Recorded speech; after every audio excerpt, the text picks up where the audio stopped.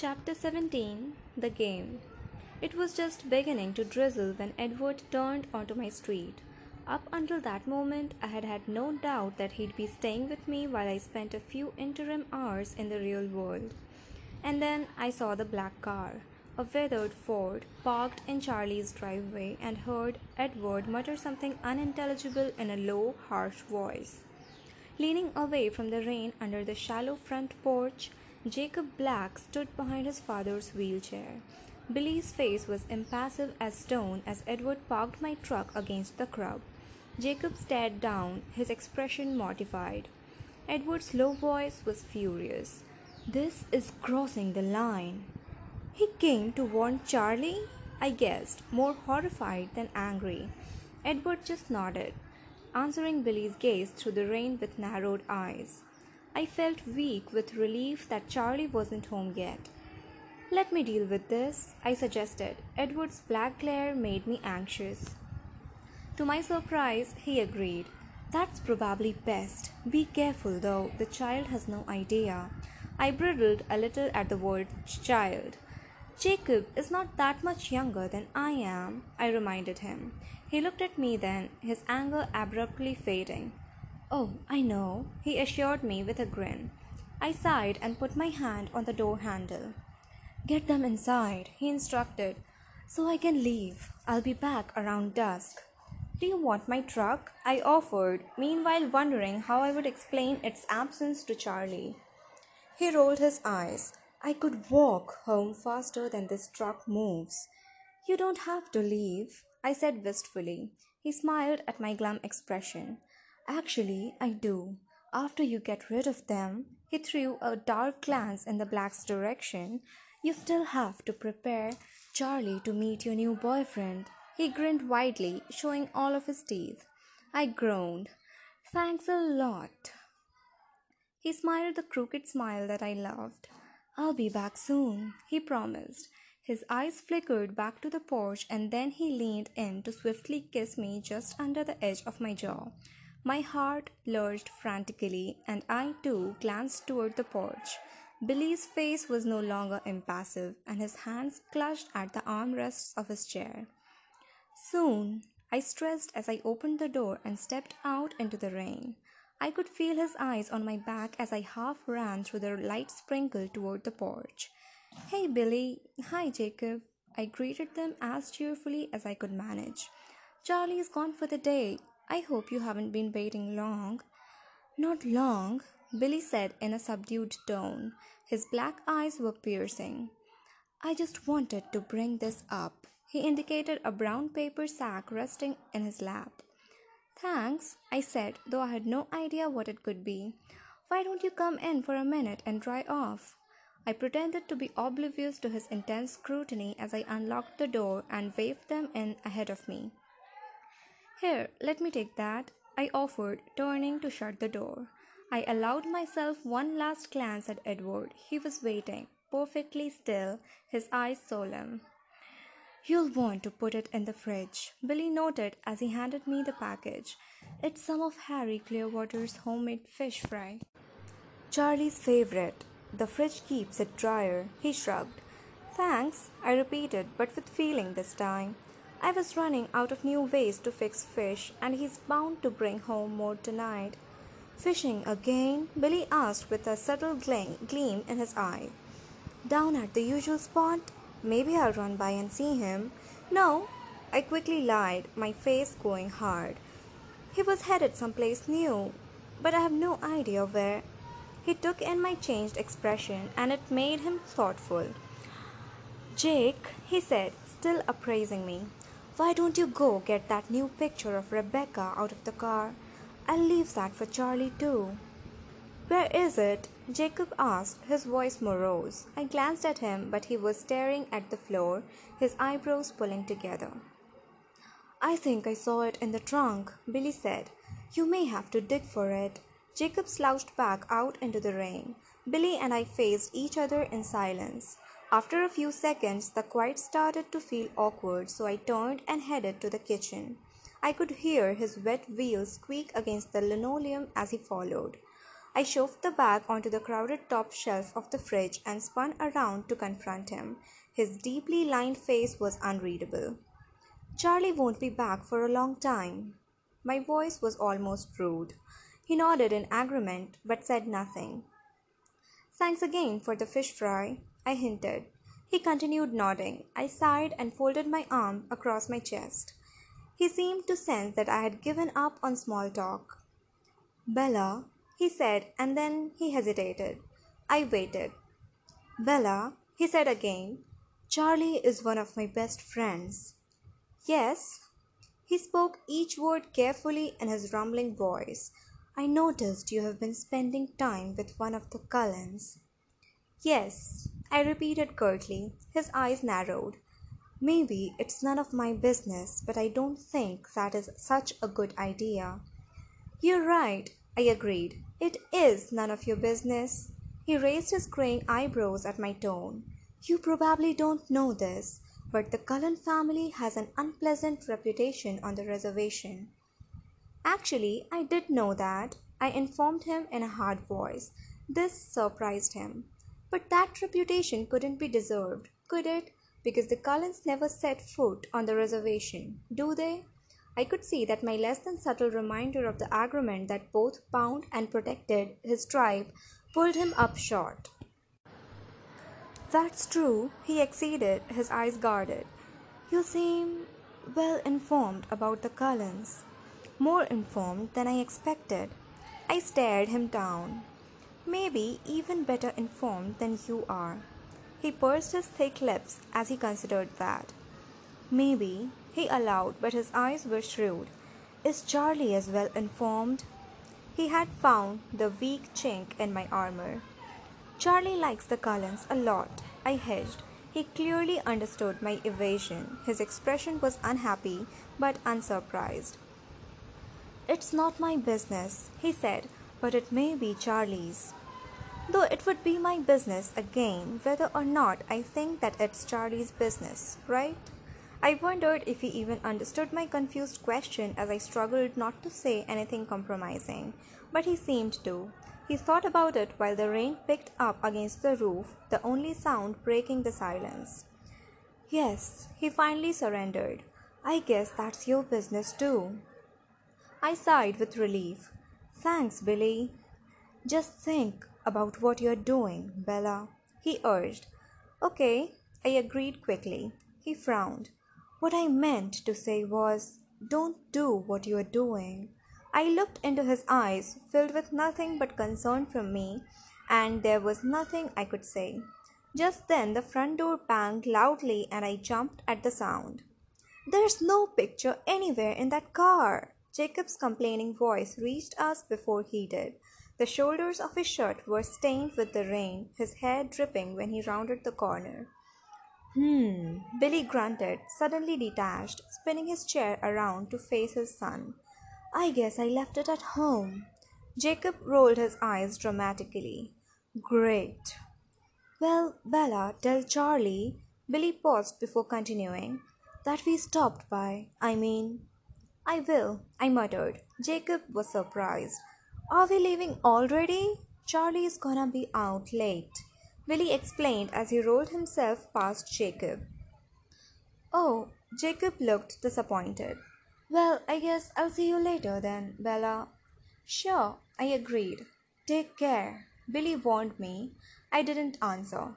Jacob helped his father out the door. I waved briefly, glancing swiftly toward my now empty truck, and then shut the door before they were gone.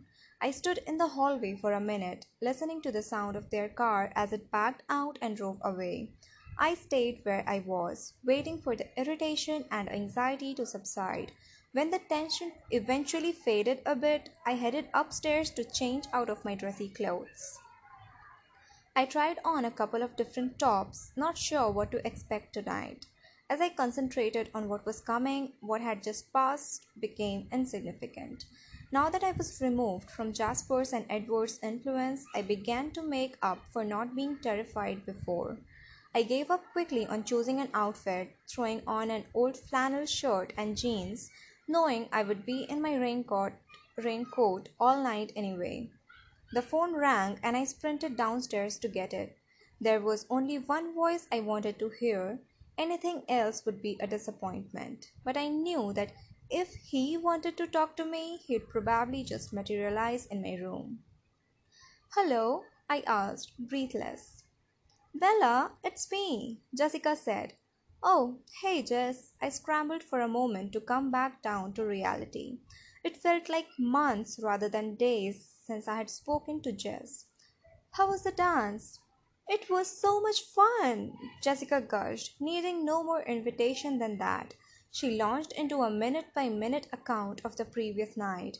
I mmm'd and ahed at the right places, but it wasn't easy to concentrate. Jessica, Mike, the dance, the school, they all seemed strangely irrelevant at the moment. My eyes kept flashing to the window, trying to judge the degree of light behind the heavy clouds. Did you hear what I said, Bella? Jess asked, irritated. I'm sorry, what? I said, Mike kissed me. Can you believe it? That's wonderful, Jess, I said.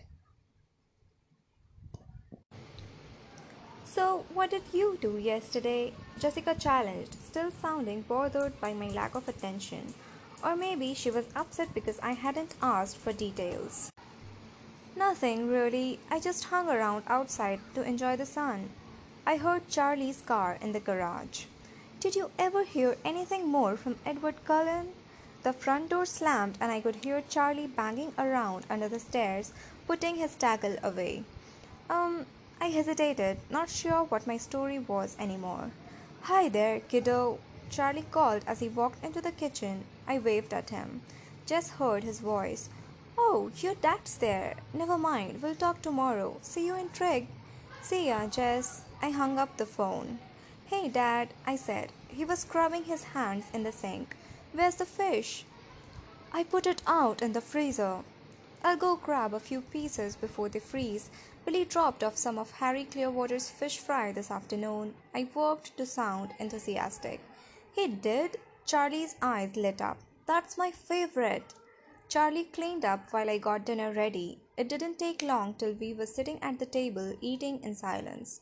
Charlie was enjoying his food. I was wondering desperately how to fulfill my assignment, struggling to think of a way to broach the subject. What did you do with yourself today? He asked, snapping me out of my reverie. Well, this afternoon I just hung around the house. Only the very recent part of this afternoon, actually. I tried to keep my voice upbeat, but my stomach was hollow. And this morning I was over at the Cullens. Charlie dropped his fork. Dr. Cullen's place? He asked in astonishment. I pretended not to notice his reaction. Yeah, what were you doing there? He hadn't picked his fork back up. Well, I sort of have a date with Edward Cullen tonight, and he wanted to introduce me to his parents. Dad, it appeared that Charlie was having an aneurysm. Dad, are you all right? You are going out with Edward Cullen? He thundered. Oh. I thought you liked the Cullens. He's too old for you, he ranted. We're both juniors, I corrected, though he was more right than he dreamed. Wait, he paused. Which one is Edwin? Edward is the youngest, the one with the reddish brown hair, the beautiful one, the godlike one. Oh, well, that's. He struggled. Better, I guess. I don't like the look of that big one. I'm sure he's a nice boy and all, but he looks too mature for you. Is this Edwin your boyfriend? It's Edward, Dad. Is he? Sort of, I guess. You said last night that you weren't interested in any of the boys in town. But he picked up his fork again so I could see the worst was over. Well, Edward doesn't live in town, Dad. He gave me a disparaging look as he chewed. And, anyways, I continued, it's kind of at an early stage, Don't embarrass me with all the boyfriend talk, okay? When is he coming over? He'll be here in a few minutes. Where is he? Where is he taking you? I groaned loudly. I hope you're getting the Spanish Inquisition out of your system now. We're going to play baseball with his family. His face puckered and then he finally chuckled. You're playing baseball? Well, I'll probably watch most of the time. You must really like this guy, he observed suspiciously. I sighed and rolled my eyes for his benefit. I heard the roar of an engine pull up in front of the house. I jumped up and started cleaning my dishes. Leave the dishes, I can do them tonight. You baby me too much. The doorbell rang and Charlie stalked off to answer it. I was half a step behind him. I hadn't realized how hard it was pouring outside. Edward stood in the halo of the porch light, looking like a male model in an advertisement for raincoats. Come on in, Edward. I breathed a sigh of relief when Charlie got his name right. Thanks, Chief Swan, Edward said in a respectful voice. Go ahead and call me Charlie. Here, I'll take your jacket. Thanks, sir. Have a seat there, Edward. I grimaced. Edward sat down fluidly in the only chair, forcing me to sit next to Chief Swan on the sofa. I quickly shot him a dirty look. He winked behind Charlie's back. So I hear you're getting my girl to watch baseball. Only in Washington would the fact that it was raining buckets have no bearing at all on the playing of outdoor sports. Yes, sir, that's the plan. He didn't look surprised that I had told my father the truth. He might have been listening, though. Well, more power to you, I guess. Charlie laughed and Edward joined in. Okay, I stood up. Enough humor at my expense. Let's go. I walked back to the hall and pulled on my jacket. They followed. Not too late, Belle. Don't worry, Charlie. I'll have her home early, Edward promised. You take care of my girl, all right? I groaned, but they ignored me. She'll be safe with me. I promise, sir. Charlie couldn't doubt Edward's sincerity. It rang in every word.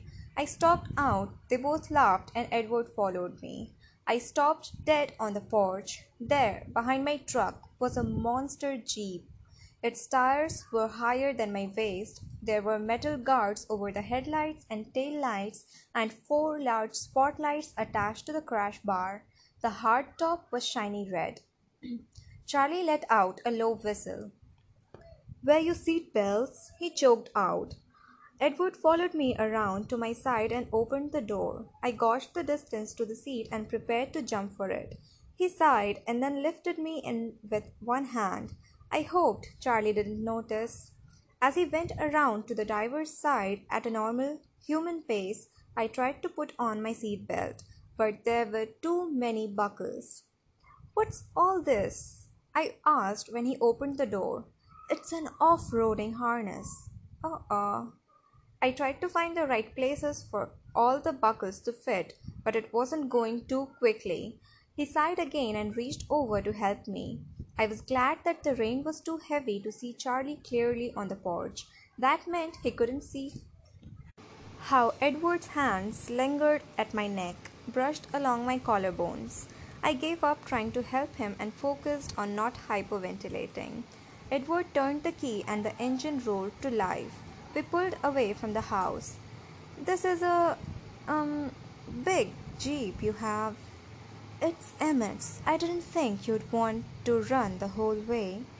Where do you keep this thing? We remodeled one of the outbuildings into a garage. Aren't you going to put on your seatbelt? He threw me a disbelieving look. Then something sunk in. Run the whole way? As in, we're still going to run part of the way? My voice edged up a few octaves. He grinned tightly. You're not going to run. I'm going to be sick. Keep your eyes closed. You'll be fine. I bit my lip, fighting the panic.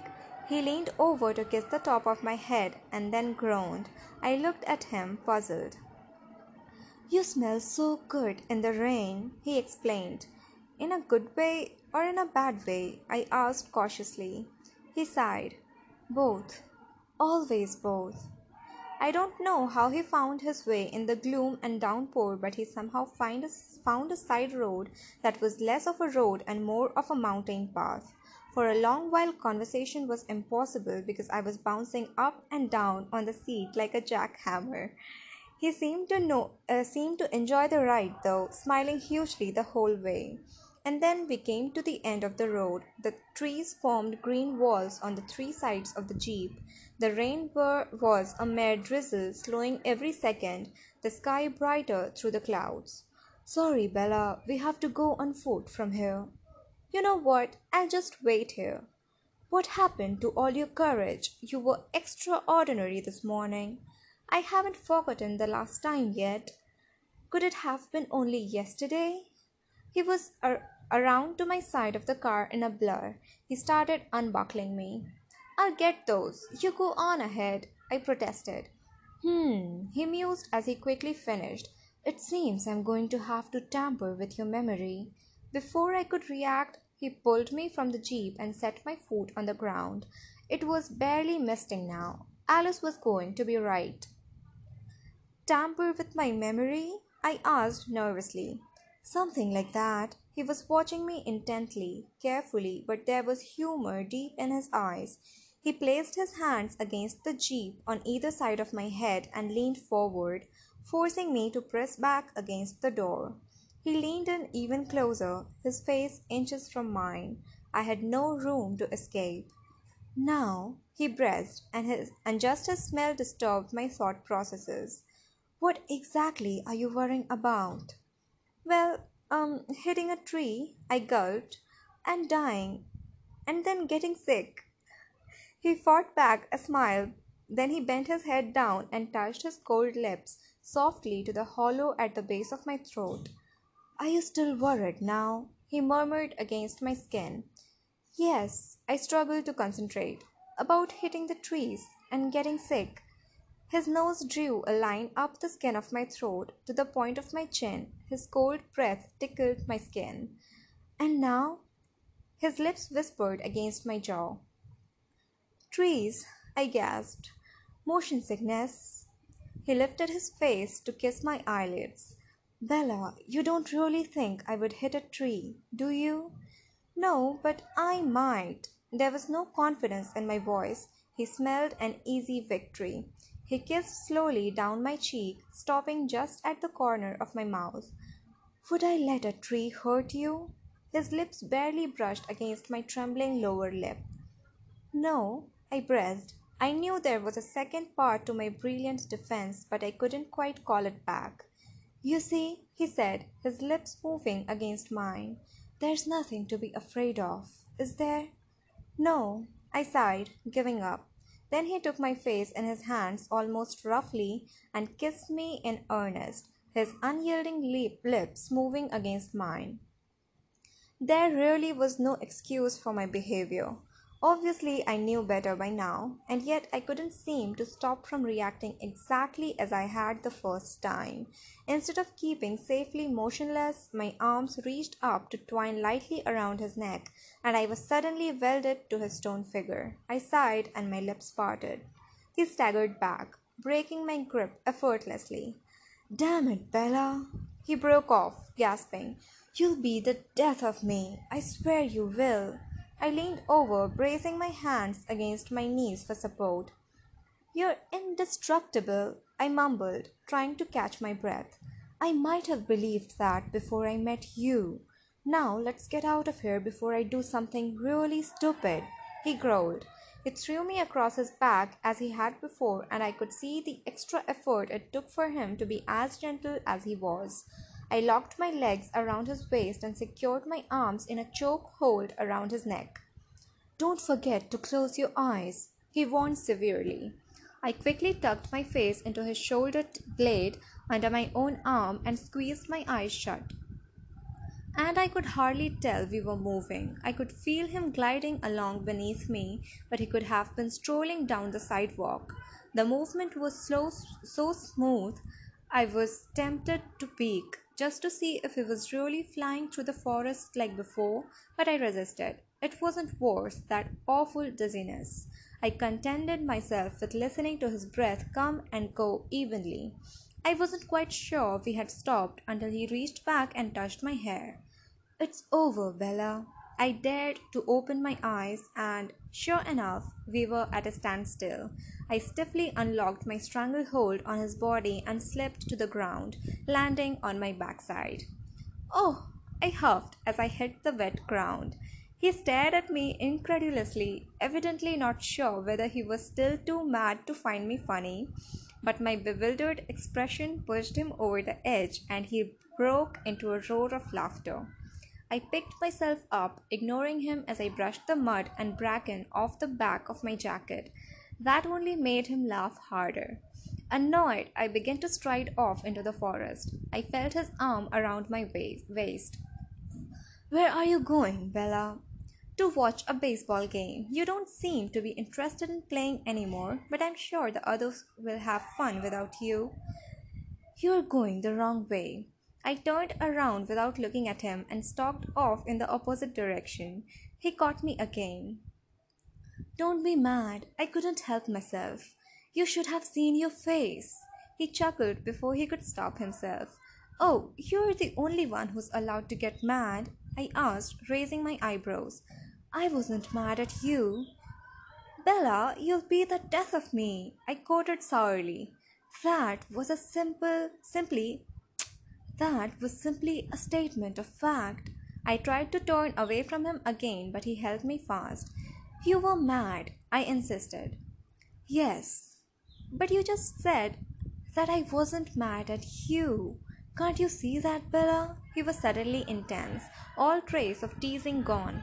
Don't you understand? See what? I demanded, confused by his sudden mood swing as much as his words. I'm never angry with you. How could I be? Brave, trusting, warm as you are. Then why? I whispered, remembering the black moods that pulled him away from me, that I had always interpreted as well justified frustration. Frustration at my weakness, my slowness, my unruly human reactions. He put his hands carefully on both sides of my face. I infuriate myself, he said gently, the way I can't seem to keep from putting you in danger. My very existence puts you at risk. Sometimes I truly hate myself. I should be stronger. I should be able to. I placed my hand over his mouth. Don't. He took my hand, moving it from his lips but holding it to his face. I love you, he said. It's a poor excuse for what I'm doing, but it's still true. It was the first time he had said he loved me, in so many words. He might not realize it, but I certainly did. Now, please try to behave yourself, he continued, and he bent to softly brush his lips against mine. I held properly still. Then I sighed. You promised Chief Swan that you would have me home early, remember? We'd better get going. Yes, ma'am. He smiled wistfully and released all of me but one hand. He led me a few feet through the tall, wet ferns and draping moss around a massive hemlock tree, and we were there, on the edge of an enormous open field in the lap of the Olympic peaks. It was twice the size of any baseball stadium.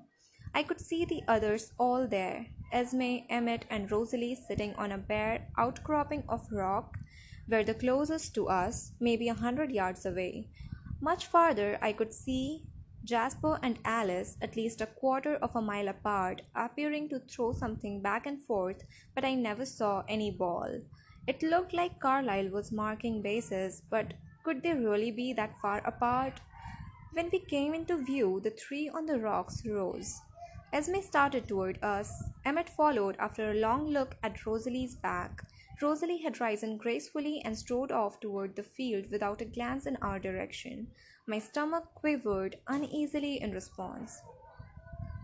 Was that you we heard, Edward? Esme asked as she approached. It sounded like a bear choking, Emmett clarified. I smiled hesitantly at Esme. That was him. Bella was being unintentionally funny, Edward explained, quickly settling the score. Alice had left her position and was running, or dancing, toward us. She hurtled to a fluid stop at our feet. It's time, she announced. As soon as she spoke, a deep rumble of thunder shook the forest beyond us and then crashed westward toward town. Eerie, isn't it? Emmett said with her easy familiarity, winking at me. Let's go! Alice reached for Emmett's hand and they darted toward the oversized field. She ran like a gazelle. He was nearly as graceful and just as fast, yet Emmett could never be compared to a gazelle. Are you ready for some ball? Edward asked, his eyes eager, bright. I tried to sound appropriately enthusiastic. Go, team! He snickered and, after mussing my hair, bounded off after the two. His run was more aggressive, a cheetah rather than a gazelle, and he quickly overtook them. The grace and power took my breath away. Shall we go down? Esme asked in her soft voice, melodic voice, and I realized I was staring open mouthed after him. I quickly reassembled my expression and nodded. Esme kept a few feet between us, and I wondered if she was still being careful not to frighten me. She matched her stride to mine without seeming impatient at the pace.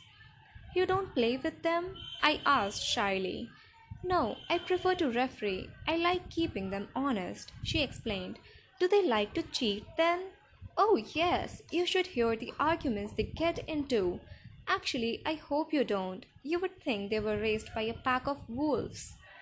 You sound like my mom. I laughed, surprised. She laughed too. Well, I do think of them as my children in most ways.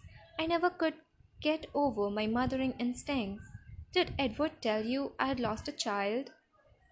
No, I murmured, stunned, scrambling to understand what lifetime she was remembering.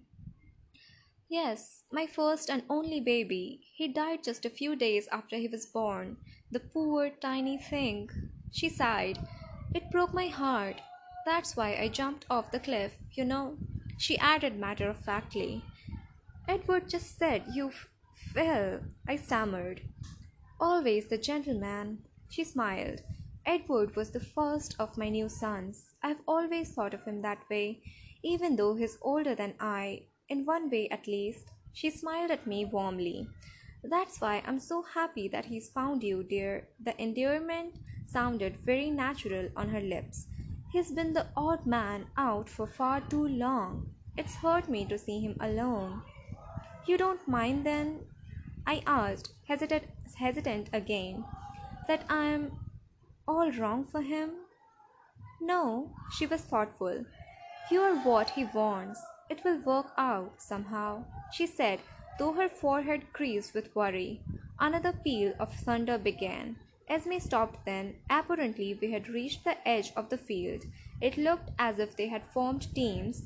Edward was far out in the left field. Carlyle stood between the first and the second bases, and Alice held the ball, positioned on the spot that must be the pitcher's mound. Emmett was swinging an aluminium bat. It whistled almost untraceably through the air. I waited for him to approach home plate, but then I realized as he took his stance that he was already there, farther from the pitcher's mound than I would have thought possible. Jasper stood several feet behind him, catching for the other team. Of course, none of them had gloves. All right, Esme called in a clear voice, which I knew even Edward would hear, as far out as he was. Batter up. Alice stood straight, deceptively motionless. Her style seemed to be steel rather than an intimidating wind-up.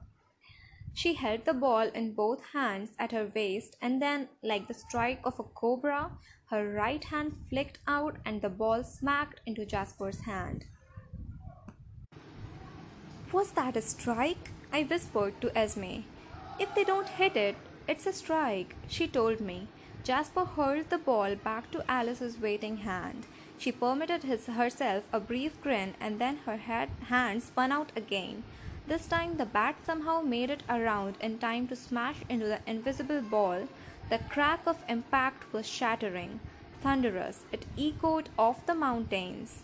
I immediately understood the necessity of the thunderstorm. The ball shot like a meteor above the field, flying deep into the surrounding forest. Home run, I murmured. Wait, Esme cautioned, listening intently, one hand raised. Emmett was a blur around the bases, Carlyle shadowing him. I realized Edward was missing. Out! Esme cried in a clear voice. I stared in disbelief as Edward sprang from the fringe of the trees, ball in his upraised hand, his white green grin visible even to me. Emmett hits the hardest, Esme explained, but Edward runs the fastest. The inning continued before my incredulous eyes. It was impossible to keep up with the speed at which the ball flew, the rate at which their bodies raced around the field. I learned the other reason they waited for a thunderstorm to play when Jasper, trying to avoid Edward's infallible fielding, hit a ground ball toward Carlyle. Carlyle ran into the ball and then raced Jasper to the first base. When they collided, the sound was like the crash of two massive falling boulders. I jumped up in concern, but they were somehow unscathed. Safe, Esme called in a calm voice. Emmett's team was up by one. Rosalie managed to flit around the bases after tagging up one of Emmett's long flies when Edward caught the third out. He sprinted to my side, sparkling with excitement. "What do you think?" he asked. "One thing's for sure, I'll never be able to sit through dull old Major League Baseball again. And it sounds like you did so much of that before." He laughed. "I'm a little disappointed," I teased. "Why?" he asked, puzzled. "Well, it would be nice if I could find just one thing you didn't do better than everyone else on the planet." He flashed his special crooked smile, leaving me breathless. "I'm up," he said, heading for the plate. He played intelligently, keeping the ball low, out of the reach of Rosalie's always ready hand in the outfield, gaining two bases like lightning before Emmett could get the ball back in play. Carlyle knocked one so far out of the field with a broom that hurt my ears that he and Edward both made it in. Alice slapped them daintily high fives. The score constantly changed as the game continued, and they raced each other like any street ball players as they took turns with the lead. Occasionally, Esme would call them to order. The thunder rumbled on, but we stayed dry, as Alice had predicted. Carlyle was up to bat, Edward catching when Alice suddenly gasped. My eyes were on Edward as usual, and I saw his head snap up to look at her. Their eyes met, and something flowed between them in an instant. He was at my side before the others could ask Alice what was wrong. "Alice?" Esme's voice was tense. "I didn't see. I couldn't tell," she whispered. All the others were gathered by this time. "What is it, Alice?" Carlyle asked with the calm voice of authority. "They were traveling much quicker than I thought. I can see I had the perspective wrong before," she murmured. Jasper leaned over her, his posture protective. "What changed?" he asked. "They heard us playing, and it changed their path," she said, contrite as if she felt responsible for whatever had frightened her.